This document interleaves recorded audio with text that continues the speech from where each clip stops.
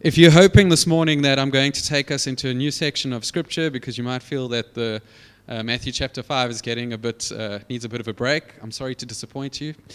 Please turn to Matthew chapter 5. I've not been asked to preach on Matthew chapter 5. I really feel that the Lord's led me here.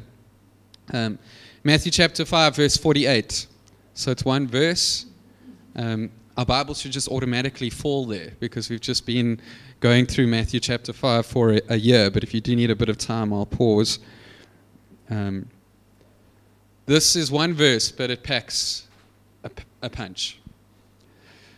And it says, "You therefore do not..." Sorry, I'm reading the wrong part. "You therefore must be perfect, as your heavenly Father is perfect." That is potent. Don't be perfect in your own perfection or human kind of perfectness, but you need to be perfect as your heavenly Father is perfect. As a young Christian, when I came across the scripture, it struck fear into my heart because post-conversion, I'm still a sinful person. It didn't just all fall off me at conversion. I was a sinner.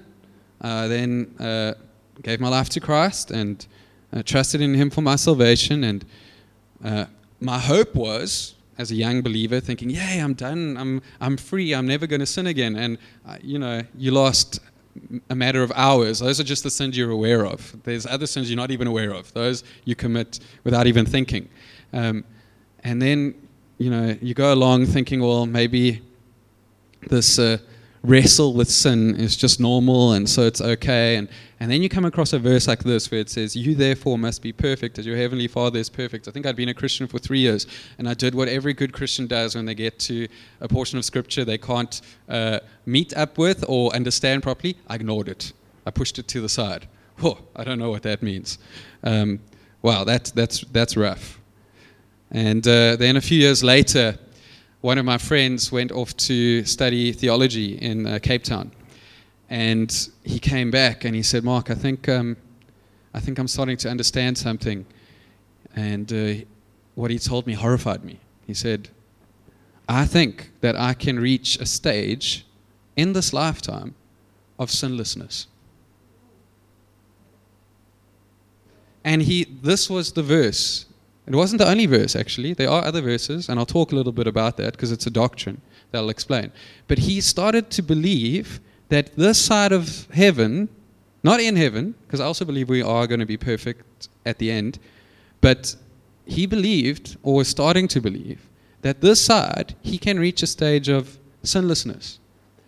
And this was one of the verses and so I realized I can't just ignore this verse anymore, because here I've got a buddy who's heading off in the wrong direction. And the best I can offer him is when I read that, I went, I don't know what that means, and I moved on.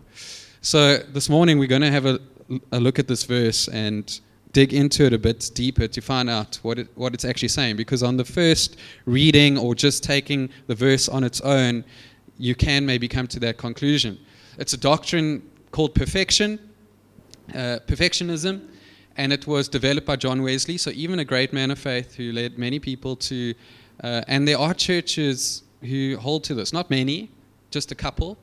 And so it's not just my weird friend. I realize now there's a number, it's a small percentage, but there is a number of people who are Christians and believe they can reach a stage of sinless perfection before the grave. I don't believe that. And I don't believe that Jesus was saying that even in this verse. But what I'm going to preach to you on this morning is this concept, but I'm going to call it not perfectionism in the sense that I can reach it now, but the road to perfection. It's the road that we are all on as Christians. We will be perfect in the end. That's God's work, not ours. But it won't happen this side of heaven, so unfortunately we've got a bit of a way to go before we get there. So then what was Jesus saying if these guys aren't right? And he also said, "You therefore must be perfect as your heavenly Father is perfect." Well, when you encounter a difficult portion of Scripture, or a portion you're struggling to understand, the first key thing I want to leave you with, because we should all become students of Scripture. not just go off to study theology and then trust that guy from the front. You should be able to, even with the stuff I'm saying this morning, go back to Scripture in the days that come, and using some of the things I'm going to show you this morning, check that this is what the Bible actually says. Because the way that false movements start and go is you get a very charismatic person who speaks very well, and you believe it to be true, and you just trust them. So most Muslims don't read the Quran. Their holy book, they don't read it. Well, how do they understand it? They understand it because of the imam, similar to me this morning, teaching you. He teaches them, and they trust his interpretation. And the interesting thing for me, living in Oman for 3 years, and then I read their Quran, the amount of stuff I found in there, they don't teach because it harms their belief system.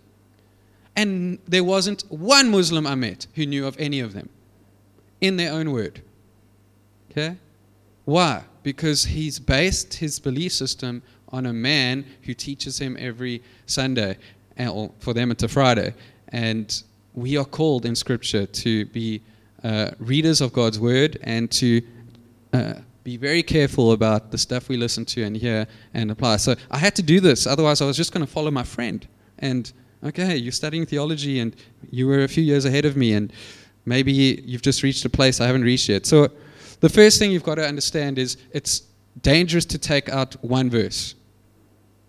Most of the false doctrines or religions are based on a verse of Scripture. They'll point to you in the Bible. They'll say, but it's in your Bible. But it's one verse. And it actually doesn't correlate with the context, what they've taken out of it. And there's multiple other verses that say something different. So the first thing we've got to do this one is go to this verse and pick it apart a little bit and see what it says. So the first word I want to draw your attention to, and I learned this from my first pastor, Pastor John Basson.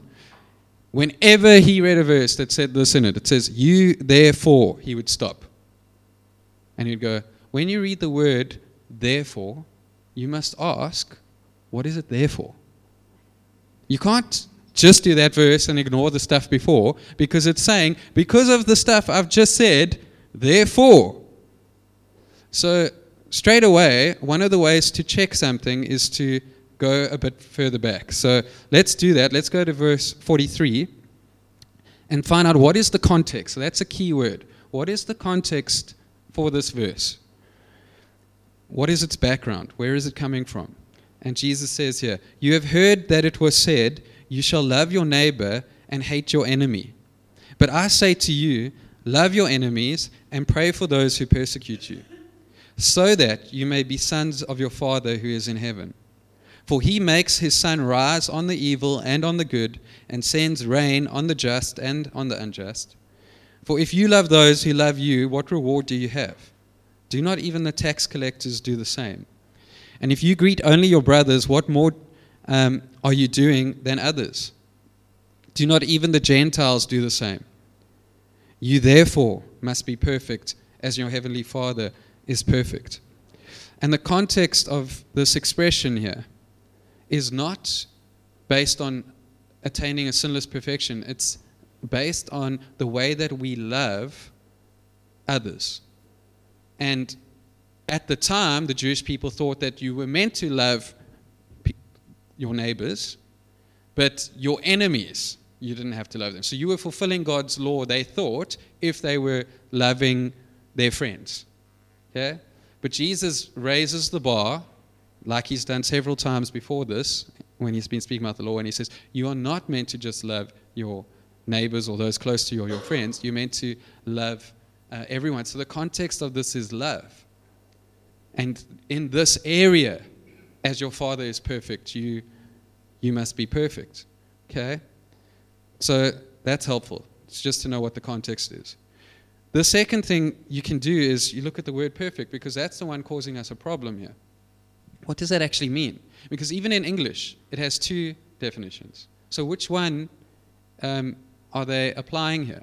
You go, well, what are the two definitions in English? Well, perfect can mean sinless, like no stain of sin on me. I'm perfect in that way.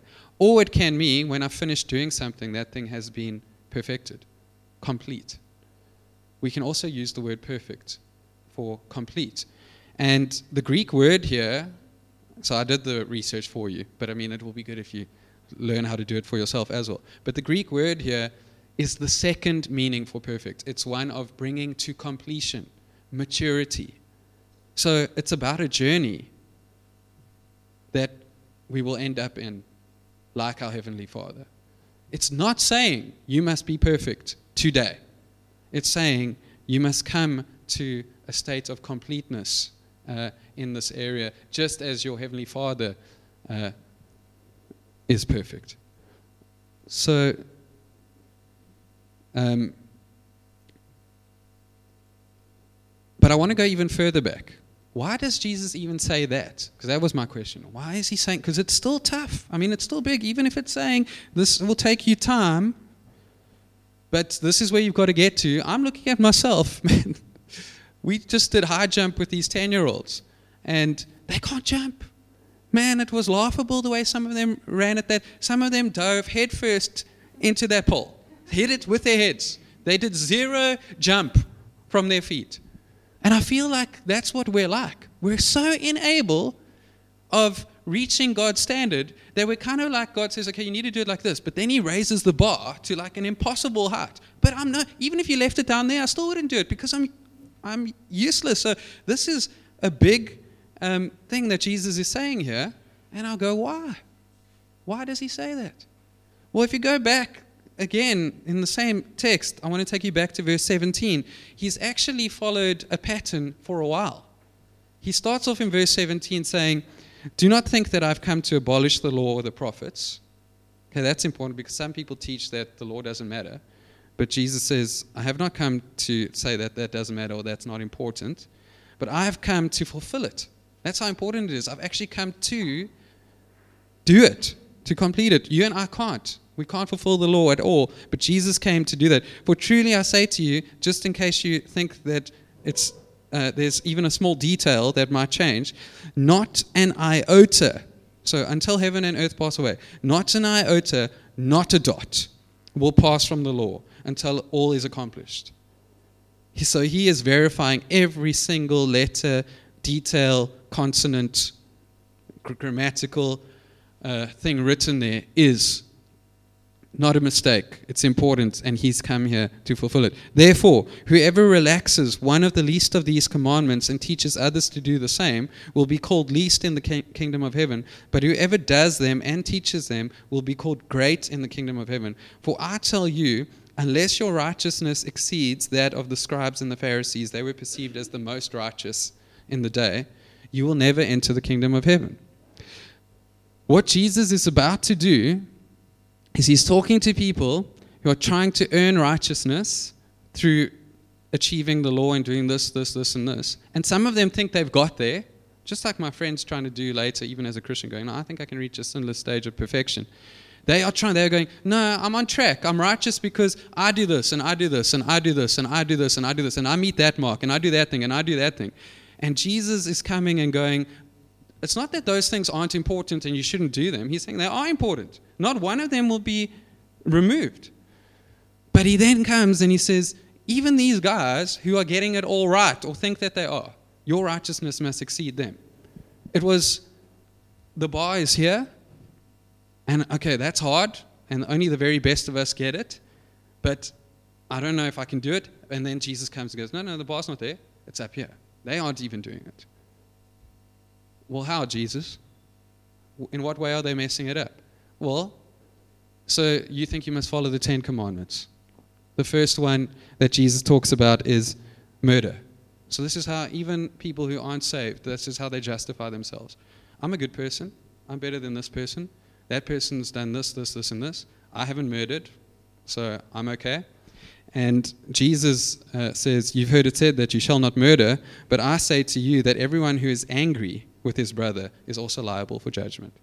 So these guys are going, all I have to do is not murder, tick that box. Jesus goes, So yeah, some of you haven't murdered, not everyone, by the way. Some of them had murdered already, so they can't even do that one. But I'm going to raise it up. Don't even get angry with your brother. Whoever insults his brother will be liable to the council, and whoever says, you fool, will be liable to the hell of fire. And suddenly, even the people who thought they were making the mark have to go, huh? I can't do that. I haven't passed that one. And while they're still like languishing in trying to understand where they've landed with Jesus, he then speaks about the next one. We kind of go, I have never had an affair. I'm a man of one wife and faithful, and the word says don't commit adultery, and so I'm good compared to these guys who mess it up. And Jesus says, well, you've heard it said, you shall not commit adultery. And they go, yes, I've made it. I've arrived, cleared the bar on that one. And he says, but I say to you, everyone who looks at a woman with lustful intent has already committed adultery with her in his heart. Reading that as a 14-year-old boy was a death knell to me. I mean, I had started already, before I became a Christian, and I carried it for a while, a pornographic addiction, where I'm looking at something, clearly with lust in my heart. I didn't realize before I got saved that it was wrong. My dad led me into it. So I didn't even stumble upon it by accident. I was kind of like, trained into it. And my dad's a great guy and he loved me, but he had this issue and he wasn't saved. And so he just taught his son to become like him. And I remember the first time I realized that, man, I am committing adultery every single time I've looked at, and it's not just pornography. It can happen in the street. It can happen, at the shopping center. It's simply looking with an intent in my heart to lust. That is very easy to do. It is hard to kind of organize an affair. I don't think that happens. I say hard. It's also easy to fall into that. But a lot of things have to happen to fall into that. You have to be in the wrong place at the wrong time, blah, blah, blah. I don't really even want to think about the strategic way to fall into an affair. I just know that a lot of dominoes have to fall into place.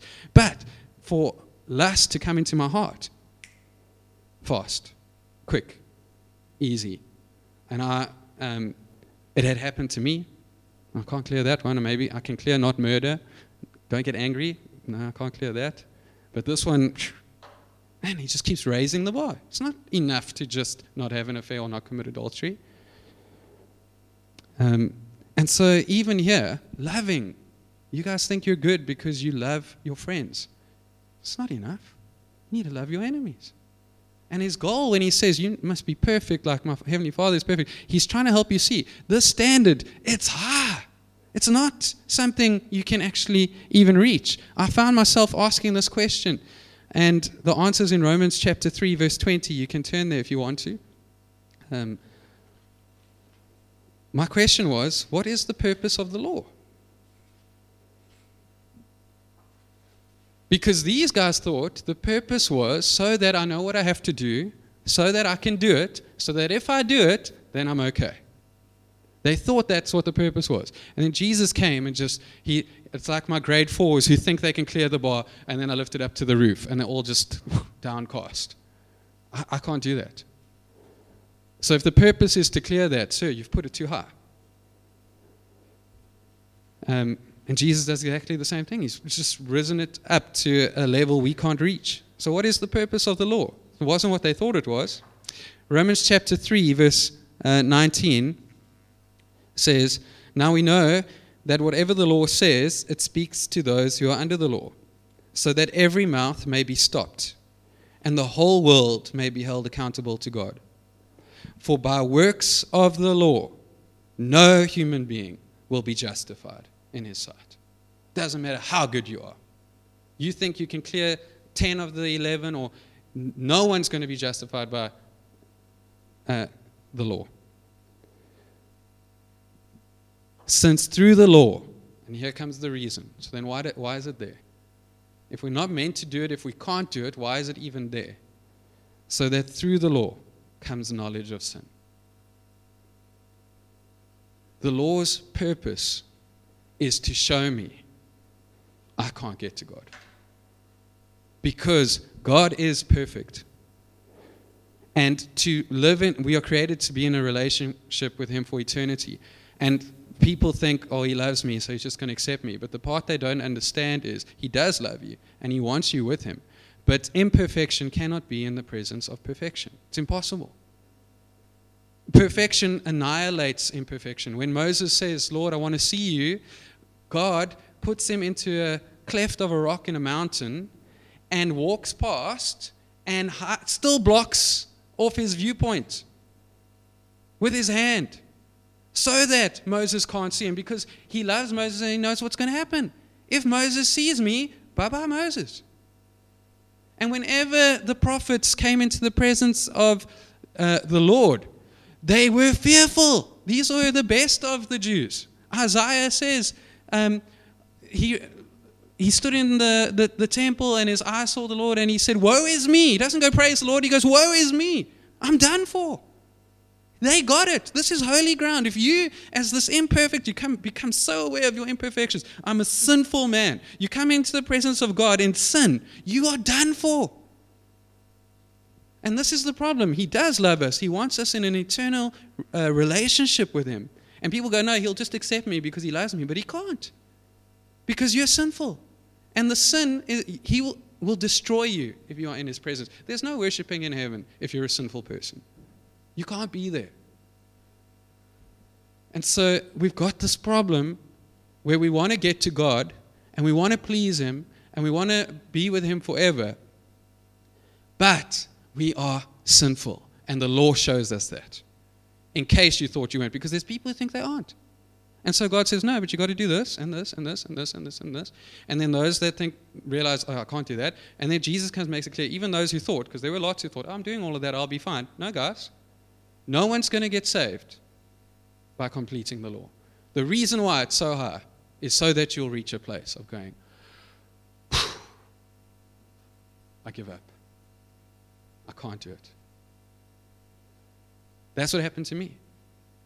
I grew up in a non-Christian family. I mean, you've already heard the story about my dad, so I don't have to convince you about that. And my grandfather died when he was 6 years old, when I was 6 years old. And he lived with me. I basically saw him as my dad. He lived in our home with us. When he died, it was massive. And I loved him more than I loved my mom and my dad because children experience love through time. And he was the one who spent the most time with me. And at 6 years old, this devastating event happens to me. Catastrophic. And I go to my mom and I'm trying to, as a 6-year-old, deconstruct what's happened and understand, where is Papa now? That was my name for him. And my mom, doing the best she could with her own lack of understanding of God and heaven and things, said, no, your grandfather was the best man we ever knew. He was a good guy. So he's in heaven. So mommy, if I want to go to heaven, I have to be good. Yes. And that was the paradigm as a 6-year-old I fell under. I want to be with my grandfather again. He's in heaven because he was such a great guy, and now I am going to be good. And I was just like one of these Pharisees, law keepers. Tell me what I need to do, and I will do it. Man, I was annoying at school. I was like this. And proud. Had my finger to my mouth the whole time, would write down kids' names every time they spoke. Not because I was told to, just because I wanted to keep a record of how well I was beating them. He spoke again. He spoke again. I mean, no one asked me to do that. I was the one comparing. Am I still winning? Am I still the best? Best student. Everyone in my class got a hiding for spitballs. You know, put paper into your mouth, put it into a pen, spit it. Everyone got a hiding for that, except Mark. Mark doesn't do stuff like that because it's wrong. I don't do what's wrong. And in my own mind, I was perfect. I'm so sorry my parents aren't here today because they would have laughed if I had said this. But I saw myself this way. I was the perfect son. I didn't do anything wrong. Steve was nowhere. I was so glad he was there so I could compare myself to him and go, man, I'm so much better than you. I never said it to his face, but I thought it. And every night I would pray. Say, Lord, have I done enough? Am I good enough? And every night, the feeling I got back was, no. It wasn't an audible thing, but it was just, I never had peace. I never felt like, you've arrived. But I was trying hard. I want to get this thing right. And then one day, someone preached the gospel. And the way I'm preaching it to you this morning, Romans chapter 3. So just after we're in Romans chapter 3, 3 verses later, it says this. For all have sinned and fall short of the glory of God. Everyone. No one is perfect. Each one has gone to his own way. And I remember hearing that, and for the first time, I wasn't sitting in the room looking around, comparing myself, going, I'm the best one sitting here. For the first time, I sat there amongst everyone going, you know what, no matter what you've done, or you've done, or you've done, I'm exactly like everyone else. And maybe I haven't committed adultery yet, and maybe I haven't committed murder yet, or maybe I haven't, and all these things. But I am as sinful as anyone else in the room, if not worse. Because I thought I could get there through my own righteousness. I was self-righteous. And the moment I realized I couldn't do it, this is the place Jesus wants you to get to this morning. Are you coming to church because you want to please Him? Are you praying because you want to please Him? Are you reading your Bible because you're trying to reach a mark for Him so that He will accept you? Coming to church, good. Reading the Bible, good. Praying, good. But if you're doing those things so that you can be accepted by Him, you've misunderstood how this thing works. Because the way it starts is, God, I can't do this. I can't reach your standard. You are too good. I am so sinful.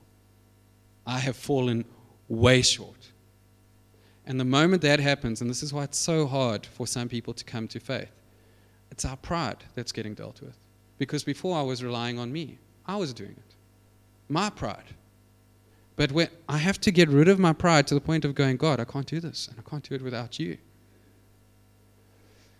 And it's at that moment where I realized I can't do this anymore, that I was able to receive the gospel. I'd heard about Jesus. You might have a knowledge of Jesus in the room this morning. Knowledge means nothing. Knowledge, you know who He is. The demons know that. They are not saved. You might even have an approval of Jesus, like a knowledge of Him, and you approve of Him. It's not enough. The Muslims have that. They think He's fantastic. They believe He is perfect. They believe He is born of a virgin. I can tell you 100 things they believe that are the same as what we believe. And they approve of Him. It's not enough.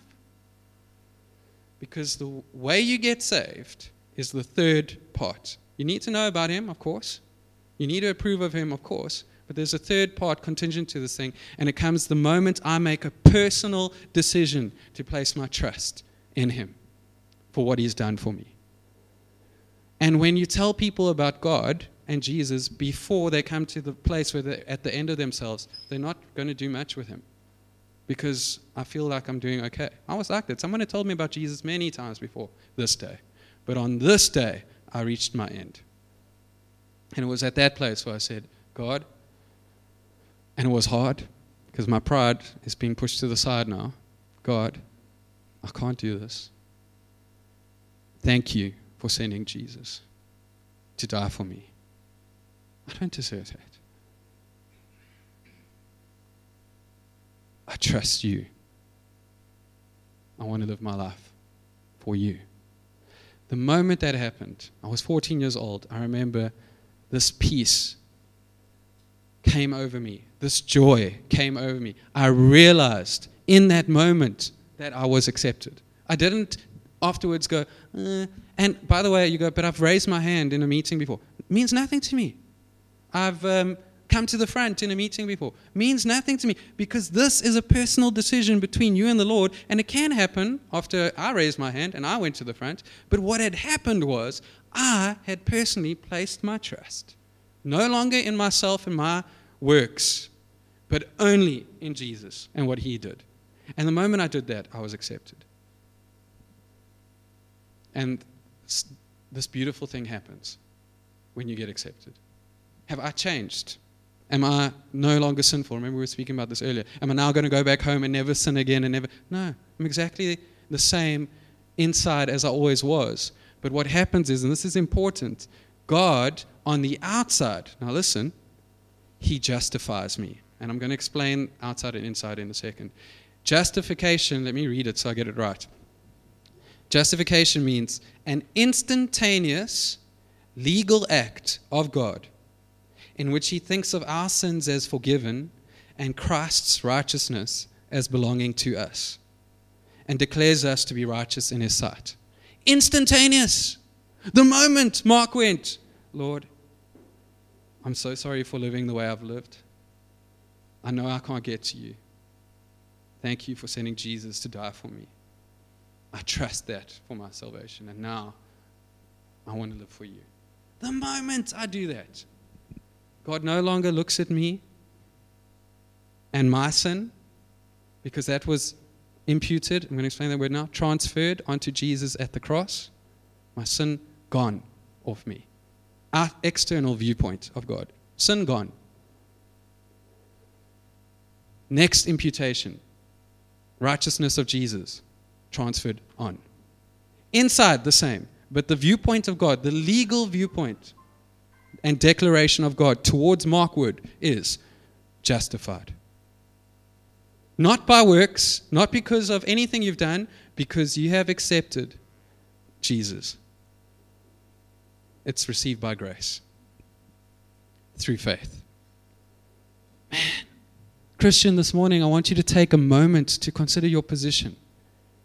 God looks at you and he no longer sees your sin. He sees Jesus and his righteousness. This is why I can come to him. This is why I have great confidence. This morning in the prayer meeting beforehand, to try and lift the faith of our prayer meeting, I read the verse in James where it says, the prayer of the righteous will availeth much. And we feel guilty when we read that. Oh, okay, I get it. Maybe the pastor's prayer will availeth much because he's righteous. Maybe the elder's prayer will availeth much because he's righteous. But little old me and my little faith, my prayer is not going to availeth too much, so I'm not going to do too much. But you misunderstand righteous. I'm not righteous because I'm an elder or anything that I've done. I'm righteous because God imputed, transferred Jesus' righteousness onto me. And now my prayers are powerful. And so are yours. That's why we pray. Because when he looks to you and listens to your prayer, he's not looking to sinful Mark. He's looking to righteous. With the righteousness of Jesus. This thing we were trying to achieve, I kept trying to get better, perfect, improve. He gives it to me instantaneously. Now, am I this different on the inside? No. See, that's what we struggle with, because we do struggle with sin afterwards. But there's this very important thing that I want you to get. You are justified the moment you believe. And he looks at you and he declares it righteous. Okay, so now what about sin? Where do we go with sin from here? Because if God looks at me as righteous, but I'm still the same on the inside, I'm still struggling with sin, what is that meant to look like? Well, the second part of the process is another big word. I'm trying to unpack this for you. Sanctification. So God doesn't just accept you as you are. He does accept you just as you are. You're going, Mark, you don't know where I've been and what I've done. I can't come to God as I am. Yes, you can. In grace, he accepts you as you are, but in grace, he doesn't leave you as you are. So you come as you are. And now, the Holy Spirit, what happened was that day, I put my faith in Jesus. I was declared righteous. I was justified. It's a position we all have. Man, do you not have wealth in this world? It's fine. Do you not have health in this world? It's fine. Are you justified in God's eyes before him? Yes, you're okay. You're going to be okay. We have the thing Muslims are killing themselves to try and get. They pray 5 times a day. The one guy was in one conversation with him. He said, Astaghfir Allah, which means God forgive me, 185 times. One conversation. I asked him eventually, because it was very hard to have a conversation where you go, so buddy, what did you do today? Oh, I went to the shops and astaghfirullah, and then had a nap and astaghfirullah, and then I kept stopping him and going, why do you keep saying astaghfirullah? Why are you doing that? He goes, no, I do it because I'm saying God forgive me, and the more times I do it, the more sins I'm allowed to do, and then they are covered. So I'm working hard to cover my sins. I just said 185 times astaghfirullah. You didn't do it once. By the way, Christian. But I said, God forgive me. So he's working. And they kill themselves. And you ask them, do you know you're going to go to heaven? No. No one knows that. Not even Muhammad knows. They have no assurance of salvation. Ask me. I know I'm going to heaven. Is it because you're not sinless anymore? No, very sinful. But it has been spoken by God outwardly, justified, righteousness of Christ. So you're working very hard to get this thing I already have. And I'm trying to teach you, show you, you can have it. All you have to do is repent of your sins and trust in Jesus for what he's done for you. But God won't leave me as the sinful guy. He then comes with his Holy Spirit. He put his Holy Spirit inside of me that day. You go, but did you feel it? I didn't feel it. I'll be honest. Some people do. I didn't feel any different. I felt peace and I felt joy, but I didn't have this experience where I knew that a spirit has now resided in me. But it happened. And this is what the next stage is. Sanctification, which if you're saved today, you might have been saved one day, 10 years, 50 years. You are in this process at some point. Sanctification is a progressive work of God and man that makes us more and more free from sin and like Christ in our actual lives. Say that again. Sanctification is a progressive work of God and man that makes us more and more free from sin and like Christ in our actual lives. So Mark receives the Holy Spirit, and one of the jobs of the Holy Spirit is to make me more like Christ. And it's progressive. That means it didn't happen instantly. It's different. I'm going to explain the difference here. Justification, immediate. Sanctification, continuous. To differing degrees. So that's why I said we're not in the same place here. Some of us are further along the road than others. Some are further behind. It's okay. As long as we're moving forwards with momentum, that's what you want. You want to look at that graph for your retirement annuity. You want the arrow to be trending up. Okay? It might have a dip here or there or get jagged, but as long as it's generally higher than what it was, you're happy with that, right? You'd get very scared if it's doing that. Then it's the same. My sanctification is at zero the moment I believe, but the Holy Spirit is with me now, and he's growing me. And it's slow, and he's changing me, but I'm improving. So that's how God deals with our sin. He does. If you are submitted to him, he sanctifies you. You become less and less sinful. The guys are actually just tweaking this issue when they say it can happen in this lifetime. It won't get finished until the end. But where I agree with him is I have the power of the Holy Spirit in me, and sin will have no dominion over me anymore. If you're a Christian and you've been struggling with the same sin for 50 years, something's gone wrong. Because the Holy Spirit in me gives me the freedom from sin and dominion. Not all sin and perfect, but I will not have this thing dominate me anymore. So do not stand in front of you as a pornography addict. Though I struggled with it for a time, even after I was saved. Because God didn't want me to stay there. And you might be struggling with sin, alcoholism, or whatever. Some of it lasts a long time, and you might even reach the stage where you're thinking, well, maybe I'm going to have this my whole life. You don't have to have it your whole life. Because God's will for you is to be sanctified and become more and more like Christ. And that power of the Holy Spirit in you can break. And many of you will have testimonies of God freeing you from addictions and struggles. However, are they still present in my life in some way? Yes. So if you're sitting there feeling guilty about your sinful state post-conversion, like I was, join the club. We're all there. If you're enjoying your sin post-conversion because of the grace that you think is yours, be careful. Because you've misunderstood. Sanctification is not a downward arrow where you just keep getting worse because grace is never ending towards you. Your arrow can regress. David's did after he committed adultery. He had 2 years. It didn't happen in one day. 2 years where he kept that sin a secret. So he just kept going to the temple, kept doing his sacrifices, kept looking like the king he always looked like and the worshiper of God he always was. But for 2 years he carried this sexual sin in his heart. And his journey with the Lord hit a dip. Big time. And that can happen to us. And if we're happy with that, that's an issue. But we have power in the Holy Spirit, and God comes to David and convicts him of his sin. And that's what I always say. People say to me, oh, no, I do this. But if you're convicted of your sin, that means you feel bad about it, and you turn to God. You go, God, I'm sorry about this. Man, praise the Lord. It's in his kindness that he leads us to repentance. It's when we don't feel bad about the sin that we're struggling, and we don't come to him, and we keep moving in our own direction. Or we feel condemned. The enemy lies to us. You're so sinful, you're so bad, you just keep going on as you are. But the Holy Spirit regularly comes to me and goes, Mark, that's not right.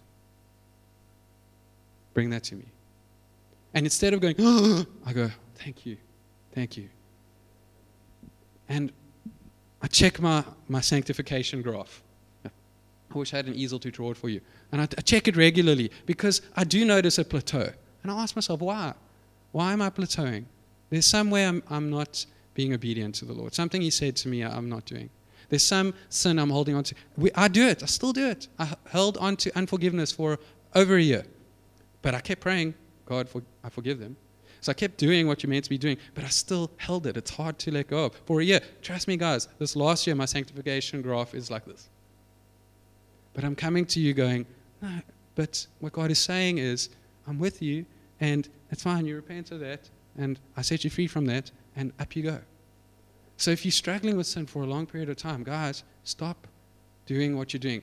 Einstein says the insanity is the repetition of the same thing and expecting a different result.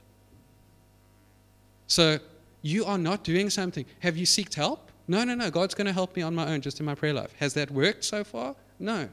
Well, keep praying, but go and get counseling.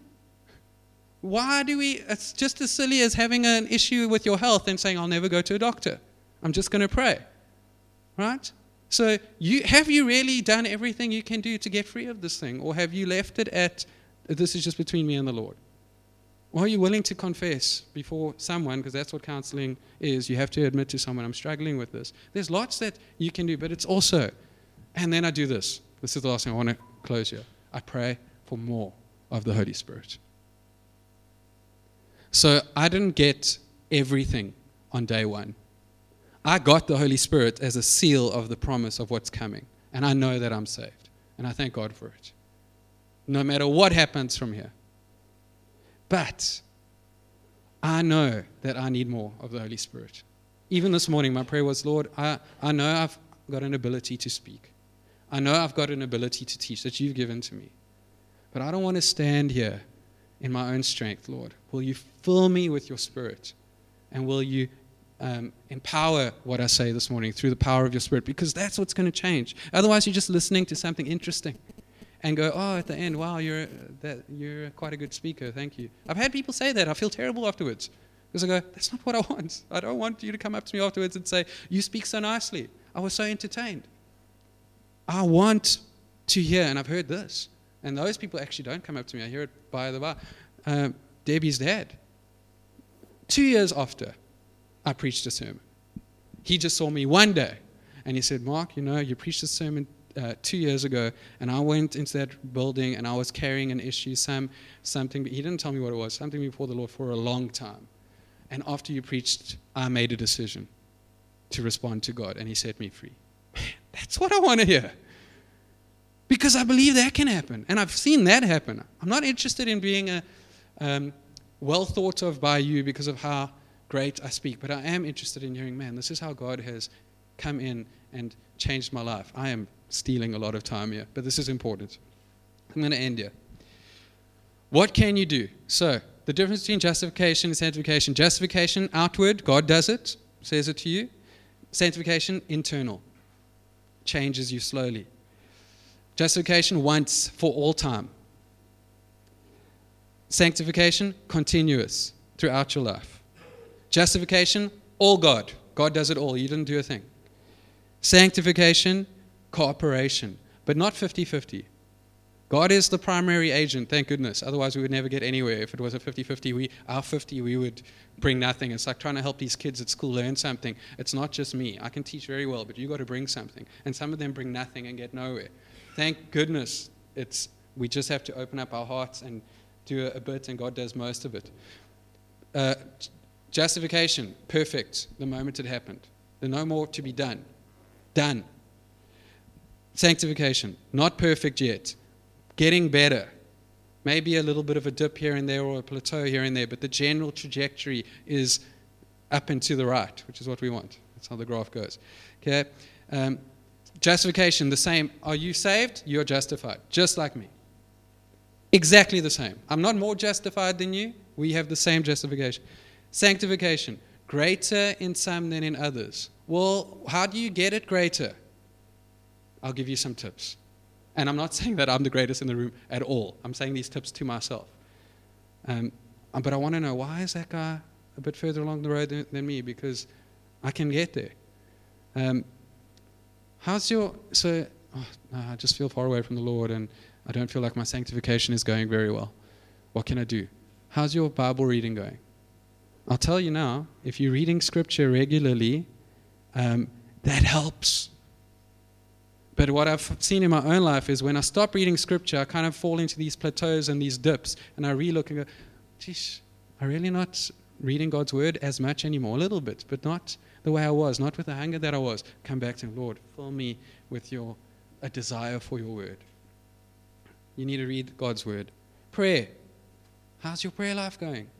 Because if you're not praying, it's like being in a relationship with a spouse and you're never there. Is it going to be a good relationship? No, we never talk. But if you're praying with God, the sanctification process gets boosted because He's working in you and making you more like Him. Worship. I remember as a teenager, I could never lift my hands in worship. That might surprise you because you'll see me at the front here. It's basically my staple worship stance. And I have to check my heart in that because remember, worship is internal, not external. But I remember as a teenager, I couldn't because all these people, what are they going to think? Man, if I lift my hands, when I ask her out, she's going to say, no, you're weird. Okay? So these are the teenage thoughts I was having during worship. And I remember one summer camp. The song was, Lord, I give you my heart. This is my desire.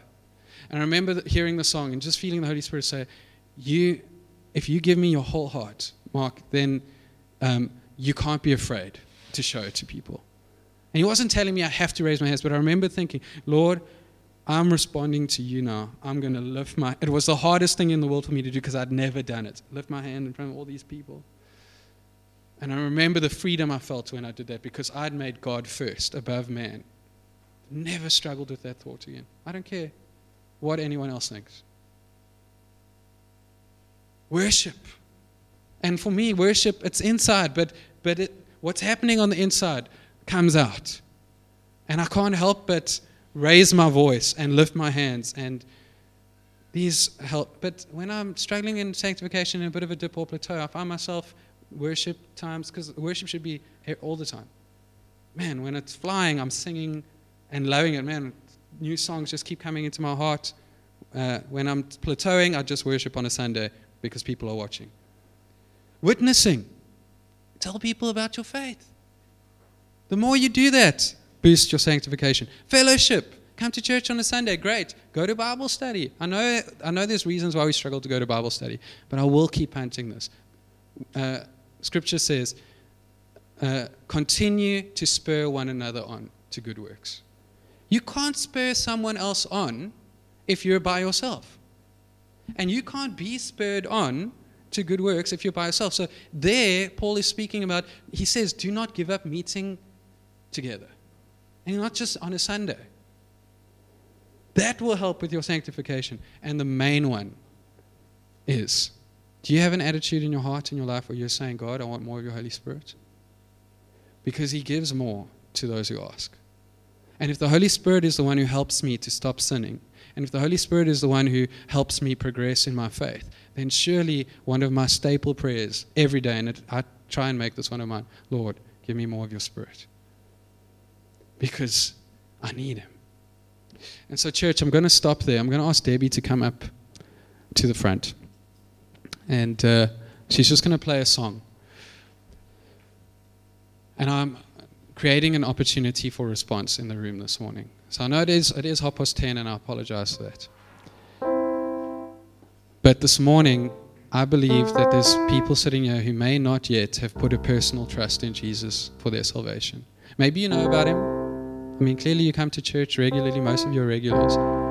Maybe you even approve of him. You go, he's a good guy. He's even God. That's fine. But you haven't yet gone, I am going to trust you with my whole life for my salvation. That's the third thing that you need to do. There's an illustration of a guy on a rope. What is that called? Why am I losing it? One of those a tightrope. And he's over a valley, and he's got a wheelbarrow, and he calls a crowd, and he says to them, do you believe I can cross this tightrope? You can keep playing, Davey. Do you believe I can cross this tightrope and get to the other side? And they all go, because they haven't seen him do it yet. So he steps onto the rope with the wheelbarrow and walks all the way across to the other side. Turns around. And from the other side, he lines himself up again and he calls out to the crowd and he says, do you believe I can cross this rope with this wheelbarrow? And now, because they've just seen it, they all go, we believe, do it again, do it again. And he steps onto the rope, wheelbarrow, gets to the other side. They've all just said, we believe. Gets to the other side. Do you believe that I can cross this tightrope with the wheelbarrow? Yes, we believe. Do it again. Do it again. Get in. So that's the difference. Are you standing on the sideline, watching it, approving of it, saying, I believe this can happen? Or are you willing to lay aside your pride and go, God, I'm going to trust you with my whole life for my salvation? And there's a difference. There's a distinction there. I want to give you that opportunity today to put your faith in Jesus for your salvation. Not in church attendance, not in how much you've prayed or any other thing you might have built up over your life to think, am I good enough? Simply this, I can't get there without you. And so I choose you. And the second thing I'm going to give to you this morning is an opportunity. If you have been walking with him for a long time and your sanctification is stalled, it may be on a dip, it may be in a plateau, I want to give you an opportunity to come up to the front. Peter's going to be up here. I'm going to be up here. Just while Debbie plays this last song, I want you to come up and we will pray with you for more of the Holy Spirit to fill your heart so that you can become more and more like Jesus, that you'll be empowered, but more boldness for ministry, to witness, more love for your word, to read your Bible more love for prayer, to pray more to you. We'll pray for that with you. Don't leave the same as you came in. I really believe God wants to do something with Sam here. And the rest, this is the last song. So while we're praying with people and Debbie's playing the song, you can respond yourself in just worship. You might just have understood something a bit more clearly this morning. You don't really want to respond by coming up, and maybe just in your seat or as you worship, you just want to praise the Lord for saving you, justifying you, and sanctifying you, that it will end in glorifying, where you'll be made perfect one day. And then when the song ends, while we're still praying with people at the front, you're welcome to go out the back and go to have coffee. Right, but let's honor this time and allow people to have a chance to respond to the Lord.